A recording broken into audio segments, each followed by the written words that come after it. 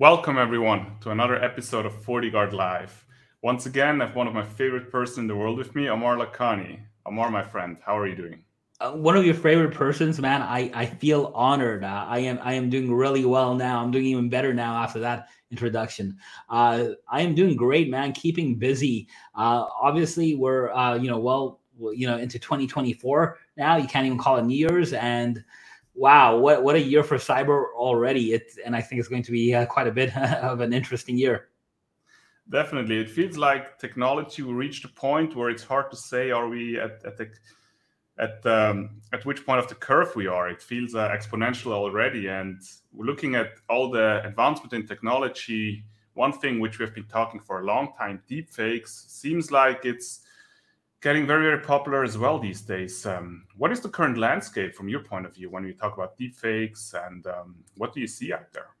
Deepfakes are really interesting, right? I mean, most people kind of think of the deepfakes a little bit like, how the movies do the de-aging technology. When you see like, Arnold Schwarzenegger as a young man in his 20s as a bodybuilder, you can really change the way someone looks. More than that is you can actually like change the person completely. You can replace, a president giving a speech with yourself. You want to be giving a speech in front of hundreds and thousands of people, you can do that. You can change your voices if you want. I can sound like I could call someone and sound exactly like you. Some of the technology is getting so good, it's very, very hard to tell the difference. It used to be, it took a lot of computing power, it took some GPU, it took a little bit of knowledge on how to do this correctly. Or if you were just using off-the-shelf software, you have a lot of buffering. It just wouldn't look right. But now, especially with some cloud-based tools, or with the software kind of just being commercialized, I would say, and widely available, anyone can do deepfakes. But essentially, what it is it's replacing a voice or a face or a performance, I would say, almost with something else, and something that's emulating that or replacing that. Yeah, definitely. Also, you also mentioned the requirements. The barrier of entry came down quite a bit. And also, when you think about deep fakes in the past, the majority of deep fakes which we have seen were targeting very popular people because they either needed to have a lot of footage from voice, like podcasts, or also video, like presidential speeches.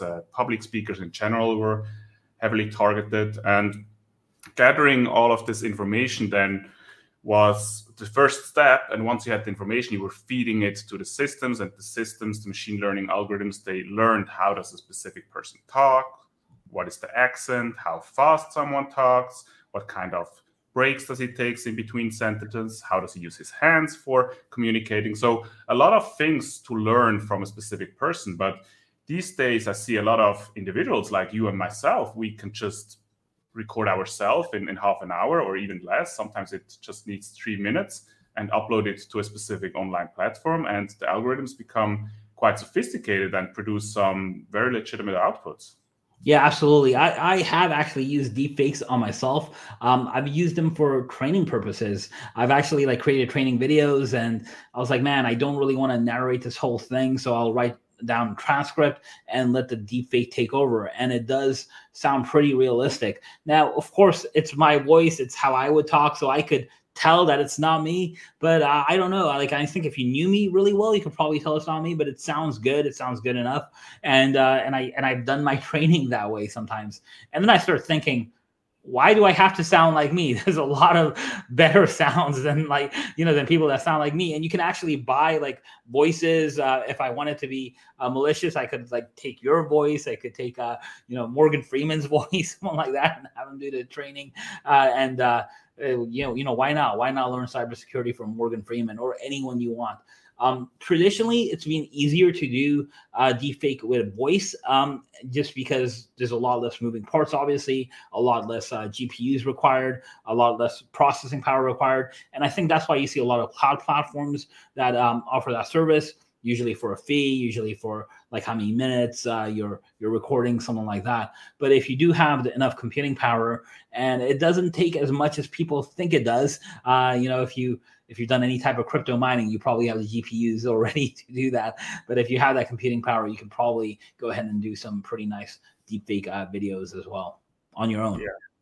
Yeah, and there's some excellent use cases as well where it's beneficial to all of us. Like, for example, in training, if I want to do a proper training and use my own voice, but I'm not fluent in specific languages, I can use the same transcript and just tell it, okay, now in Italian, please, now in Polish, please, now in Spanish, please, all languages which I'm not capable of. And it keeps a specific consistency with the same voice as I have, but just changes the language, which I think overall deepfakes, like a lot of technologies we always talk about, especially in cybersecurity, it's a double-edged sword. It's a nice tool, and it really depends on the motivation of the people who uses them.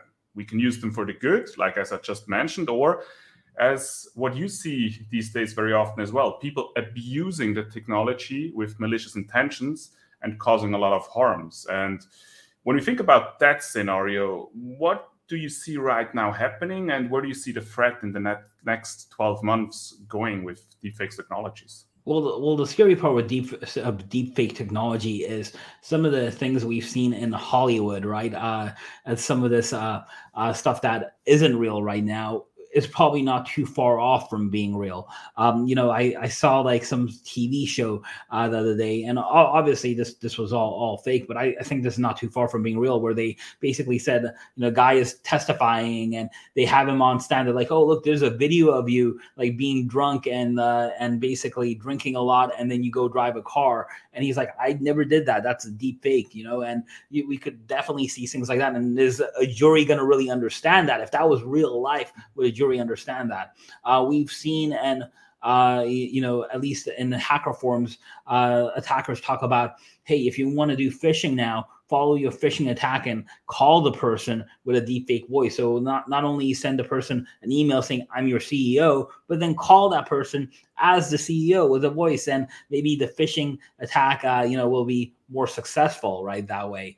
And that's with a voice. Of course, a picture goes a lot longer. Video is much more believable. So imagine if there was a deep fake and someone gets on a video conference saying, you know what, I'm your CEO. I sent you an email. Like, this is really me. Please go ahead and wire this money to this foreign bank account. It would be very, very believable. Now, like I've heard in forums, like some of these attacks are occurring, but I think on a really minor level. I wouldn't be surprised if we start seeing attackers try and use this technology more and more. I really think we would probably start seeing the deepfake voice side of it more, just because it's more attainable. To do the video, they would have to obviously get on your company's webinar or video conference. That could be a little difficult, and then get the right person to schedule that. But who knows? It could happen. It could happen with, a video call like FaceTime or WhatsApp video call or something like that. I could definitely see attackers attempting to try that this year.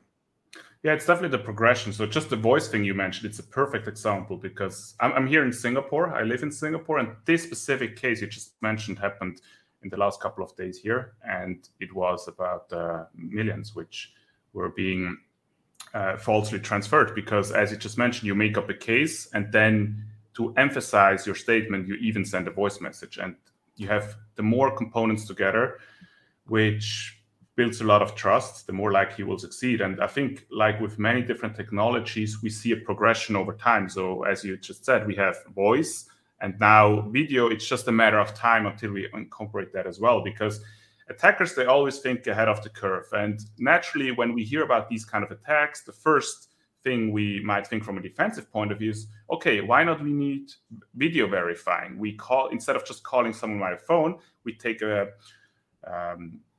video call and have confirmation. So attackers are probably anticipating that and planning for that as well. And it's always this cat and mouse game, and technology will make this easier to do in the future, of course, the more technology evolves. And it's definitely very scary to see. And not just for individuals, but also when we talk misinformation, the election time will come up in the US as well. So a lot of different threats out there. Yeah, so there's this whole thing that we call, misinformation campaigns. There's a whole philosophy around that, and I think I wouldn't be surprised. We've seen misinformation campaigns that have happened in many elections. People essentially the false news narrative that we've been hearing for a while. Well, now if you have false news that has proof on it, right? And we've seen people at least in conferences and stuff have taken things of candidates and put words in their mouths that they haven't really said. You could definitely get people's passion kind of stimulated. When you do that, I'm sure you can get a lot of people angry, and I wouldn't doubt that we will see deep fakes. And I think there are some already that people have talked about it, but I think there'll be a lot more. There'll be a lot more of them just all around as as the U.S. elections get closer and closer. It's a pretty competitive environment, and so I don't expect anything less than a lot of deep fakes coupled with fake news. Yeah, and also there needs to be a way to verify what was actually be said or not. So I think similar technologies as we use in cyber already with hashes and make sure the integrity is checked, it's just a matter of time until it's rolled out on a wider scope. Yeah, there's been a lot of talk about how do you identify AI generated content, not only for deep fakes, but for AI images, for other things as well. And there's talks about doing some sort of watermark. There's been a lot of conversations from a lot of the big technology companies that are out there. But you're absolutely right. Deep fakes can definitely be very harmful. They can cause harassment issues. They can cause abuse issues as well, right? So it can be put into very dangerous hands, and I think we do need some sort of verification. We do need some sort of way of knowing what I'm looking at, is it real or not? And we do have technologies out there. We do have strategies out there that we've used in the past, such as hashing and verification and a PGP, public key infrastructure, to verify what is something real on the other end or not. I think some of that technology, some of those strategies can be adapted to new technologies, and I think that's what we're seeing. Hopefully it's not up to the end user to verify that. I'm hoping that wherever you're watching that platform, whether it's a news site, whether it's a social media site, that they're verifying it, that they've kind of opted in and said hey, there's 3 entities that are well accepted, and these 3 entities have said that this video is real. That would be my hope.